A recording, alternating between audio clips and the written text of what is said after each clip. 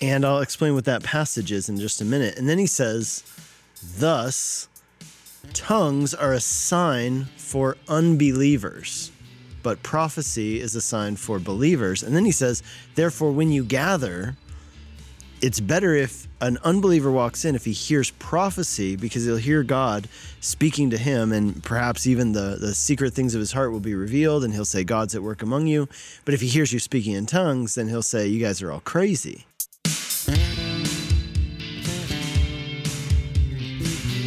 Hey, welcome to Whitefields Community Church Sermon Extra. Great to have you with us once again this week.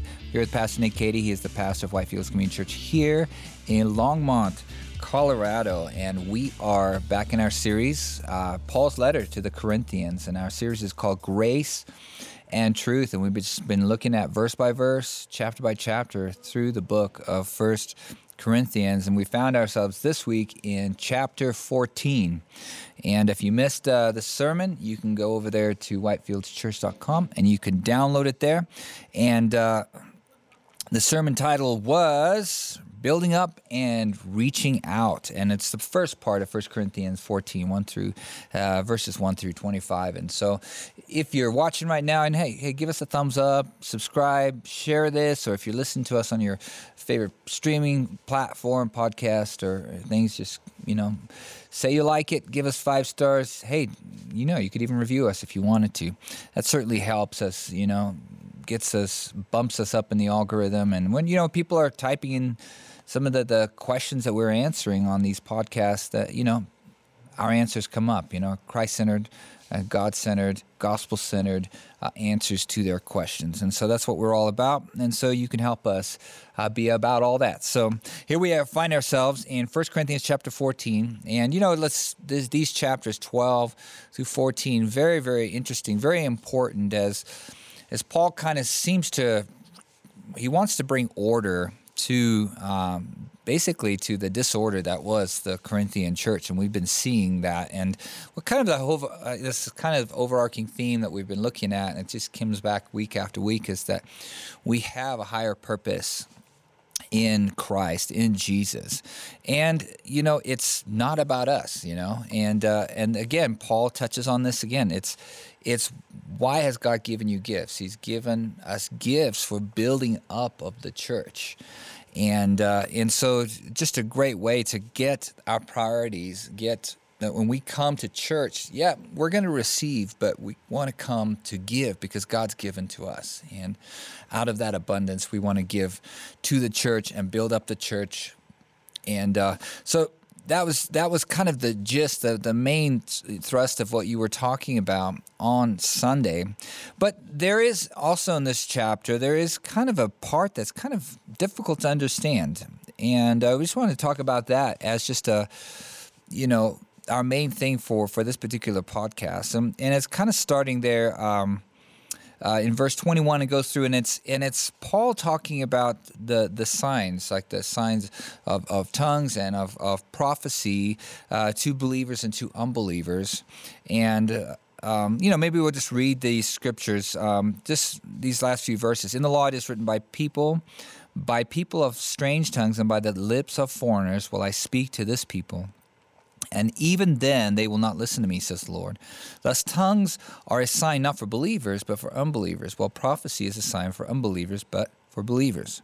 If, therefore, the whole church comes together and all speak together in tongues, and outsiders, unbelievers, enter, will they not say that you are out of your minds? But if all prophesy and an unbeliever or outsider enters, he is convicted by all, he is called to account by all, the secrets of his heart are disclosed, and so falling on his face, he will worship God and declare that God is really among you. And so it's kind of a difficult, debated passage. It's like, is Paul, is it for the unbelievers or not for the unbelievers, these signed gifts? And so we wanted to talk about that a little bit today. Yeah, so, we could say that there's an apparent contradiction that Paul's making here, and I think that it's important that we hash it out. So there are 3 main views on this. So essentially, here's what happens. He says in verse 21, he quotes from Deuteronomy 28, and I'll explain what that passage is in just a minute. And then he says, thus, tongues are a sign for unbelievers, but prophecy is a sign for believers. And then he says, therefore, when you gather, it's better if an unbeliever walks in, if he hears prophecy, because he'll hear God speaking to him, and perhaps even the secret things of his heart will be revealed, and he'll say, God's at work among you. But if he hears you speaking in tongues, then he'll say, you guys are all crazy, because he won't know what it is. And that doesn't seem to make sense with what that verse was saying before, which says that, well, if tongues are a sign for unbelievers, then shouldn't we want them to hear them because it's a sign for them? Well, we have to answer the question, a sign of what? Right? And so that this is, there's three views on these verses that people are trying to make sense of them. What's really clear is verses 23, 24, and 25. And so a general rule is interpret the difficult to understand verses in light of the easy to understand verses. So 23, 24, and 25 are really clear. Essentially, Paul's saying it would be better for the sake of an unbelieving person, a person who's not a Christian, if they walk into your church, it would be better for them to hear prophecy rather than speaking in tongues, right? Speaking in foreign tongues that are unknown to them, because they won't understand what's going on. They'll think you're all wacky. But if they hear somebody speaking in a known tongue and they hear words from the Lord being spoken by the prophetic gifts, then that will convict them. So that's very clear. So what does that mean for the earlier passage? Well, there's three views on this. So one view is that when he quotes, so one view is simple. The first one is simple, and I think we can exclude it. So the first view is that actually the scribes who were copying these scriptures made an error and they got mixed up. And what they meant to say was that prophecy is a sign for unbelievers, but tongues are a sign for believers. Now, they would say, they must have mixed up because it seems to contradict. Therefore, it was an error in the copying. Well, we know that probably wasn't the case because we've now uncovered, especially within the last 60, 70 years, we've uncovered a lot of manuscripts from the New Testament. And so we can compare them with each other and they don't mix up those words. So clearly this is what Paul meant to say. The next interpretation is this one. It would say, well, if you look at that verse in Deuteronomy 28 that Paul quotes, what's he talking about? Well, in context, what he's talking about, that's a section in which, remember, Deuteronomy is Moses' final speech at the end of his life, right before Israel crosses into the promised land. It's his farewell speech that he gave over the course of a single day. And in that, in chapter 28, he gives a series of blessings and curses. Basically, if you obey the Lord, here are the blessings you will experience. And if you disobey the Lord, here are the curses that will befall you. And this verse comes in that curses section where he says, if you disobey the Lord, one of the curses that will befall you is that people who speak a foreign tongue will come in and occupy your land. And then Isaiah talks about this same verse in his book in regard to the Assyrians and saying that this is what God said would happen, that if you disobeyed him, he would allow a foreign army to come and occupy and take over your country, which is what we know happened with the Assyrian invasion of northern Israel. We talked about that a lot last year and this year in our study through 1st and 2nd Kings. So in other words, what they're saying is, notice it says there in verse 22, verse 23. No, I'm sorry. It's verses 21 and 22, where he says that by people of foreign tongues he will speak to you, but you will not listen. In other words, some people would say what it means then that tongues are a sign for unbelievers. A sign of what? They would say a sign of God's judgment because they have not heeded the Lord. And so it's a sign of God's judgment that when they hear people speaking in tongues, that's a sign that they have not listened to God. They have not responded to God, and therefore it's a sign of judgment. So essentially, that's the one view. And then the view on that would be that, well, then the way that God speaks to believers is through prophecy. The third view is the one that I taught on Sunday, and that is that when Paul says that tongues are a sign for unbelievers, what he's referring to is what we read about in the book of Acts, where we see that on the day of Pentecost, remember, everybody, they receive the Holy Spirit. They have these tongues of fire that appear over their heads. And then Peter speaks to the crowd in a known tongue. And he says to the crowd, this is what was written about by the prophet Joel, that in the last days this would happen, right? And so essentially what he's saying is that speaking in tongues was a sign for the unbelievers that God was doing what he had promised to do in the time of Joel, the prophet. And then it happens actually more times throughout the book of Acts, and it's a sign that the Holy Spirit has come upon people. Now, we know that's not the only sign. There are a lot of other signs. And in fact, there's one case in the book of Acts where we read about the Holy Spirit coming upon people, and there's no mention that they spoke in tongues. Right? And Paul makes it clear in chapter 12. Not everybody speaks in tongues. So all that to say, I really think that third option is the one that makes the most sense. I think we got to exclude the first idea that the scribes just wrote it down wrong. I think that the manuscript evidence completely shows us that that's not the case. The second one, it's a sign of judgment. Okay, but I don't know, it seems like a bit of a stretch to say that. I think that's not a terrible concept, but it seems very clear that Paul's referring to the fact that when God did that initially, it was for the purpose of, like Peter said in Acts 2, this is what was spoken of by the prophet Joel, right? So it's a sign for unbelievers to see that God is doing this thing that he promised to do by the prophet Joel. Now, then he essentially changes gears in verse 23 and says, okay, but when the church is gathered together, right, then tongues aren't as helpful because the person who comes in won't understand what you're saying. Instead, have prophecy. That way that they'll not only understand, they'll be convicted. Yeah, no, that's very interesting to think about that, just to kind of put on our theological hats and kind of wrestle with these kind of difficult texts. And are there like some suggestions that you might have for people who, are listening right now, watching them? And when you encounter difficult passages like that, like what are some of the things that you kind of go through in kind of unpacking or unlocking or, decoding some of these things? Yeah, so this is the whole realm of what we call biblical interpretation, and everybody does it, right? So everybody interprets. We want to make sure that we interpret well. And,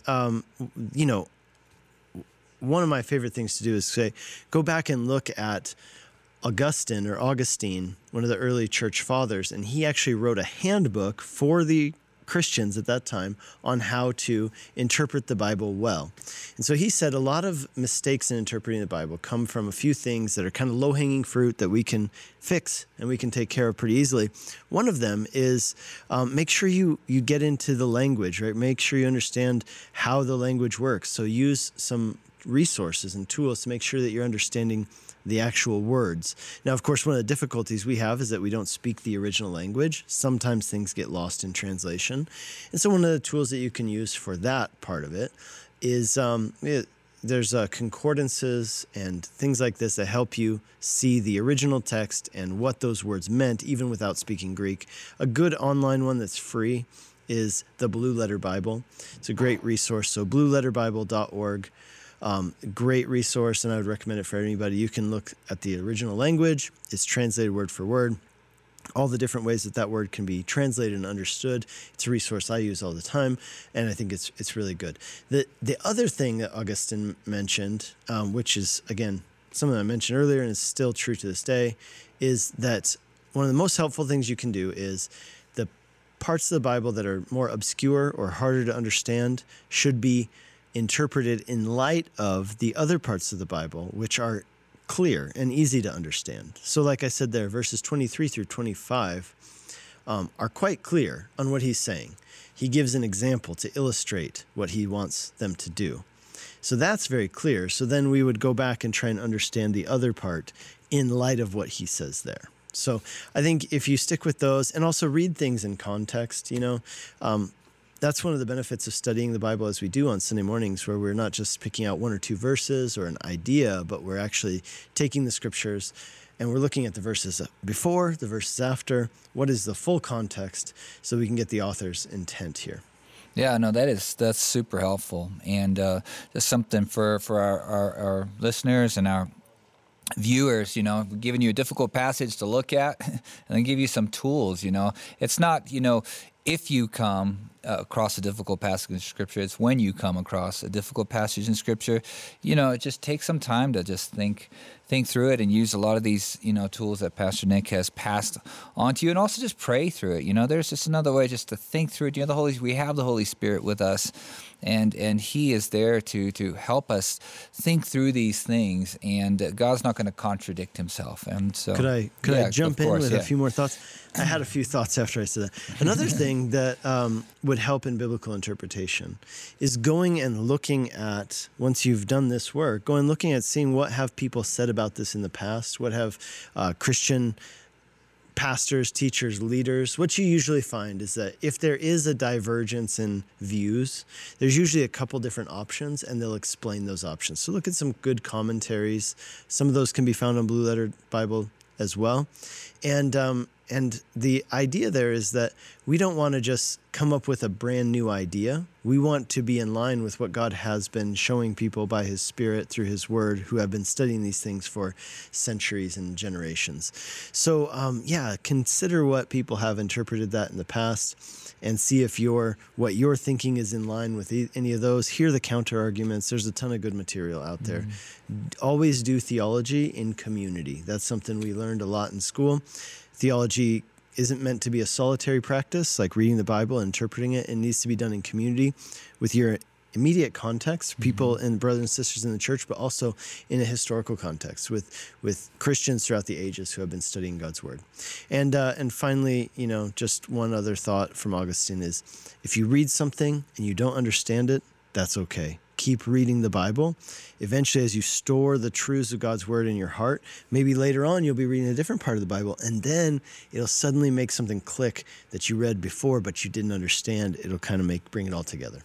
Yeah, no, and I think one of the greatest tools is just, as you said, just read the Bible. And one is just kind of through the Bible, through the Bible in 1 year kind of things, and you kind of get the chance to take that 30,000-foot view of Scripture and the history and all that, how it all kind of fits together. And that's really helped me over the years unlock a lot of things and understanding how some of these puzzle pieces kind of fit together. It's just by stepping back, reading it all, just from beginning to end, over and over and over again, and just taking it all in. And a lot of these things start to make a lot more sense. And so there you have it. Maybe there's some difficult, maybe you read something this week that was kind of difficult to understand. Well, there's some tools that Pastor Nick has kind of passed on for you to do that, to just kind of dig into that and find out what the Lord is actually saying in those particular passages. Hey, if there was something a verse or something you read that you didn't quite understand, hey, why don't you just send it to us, put it in the comments, and we'll take some time to respond to that. Maybe give you some tools and better understanding, or maybe point you in a direction, where you might better understand that particular verse or passages or whatever it might be. And so if you missed Sunday's sermon, whitefieldschurch.com, you can get over there and download it, share it with somebody if you found it helpful and a blessing to you. And we look forward to seeing you next week. God bless.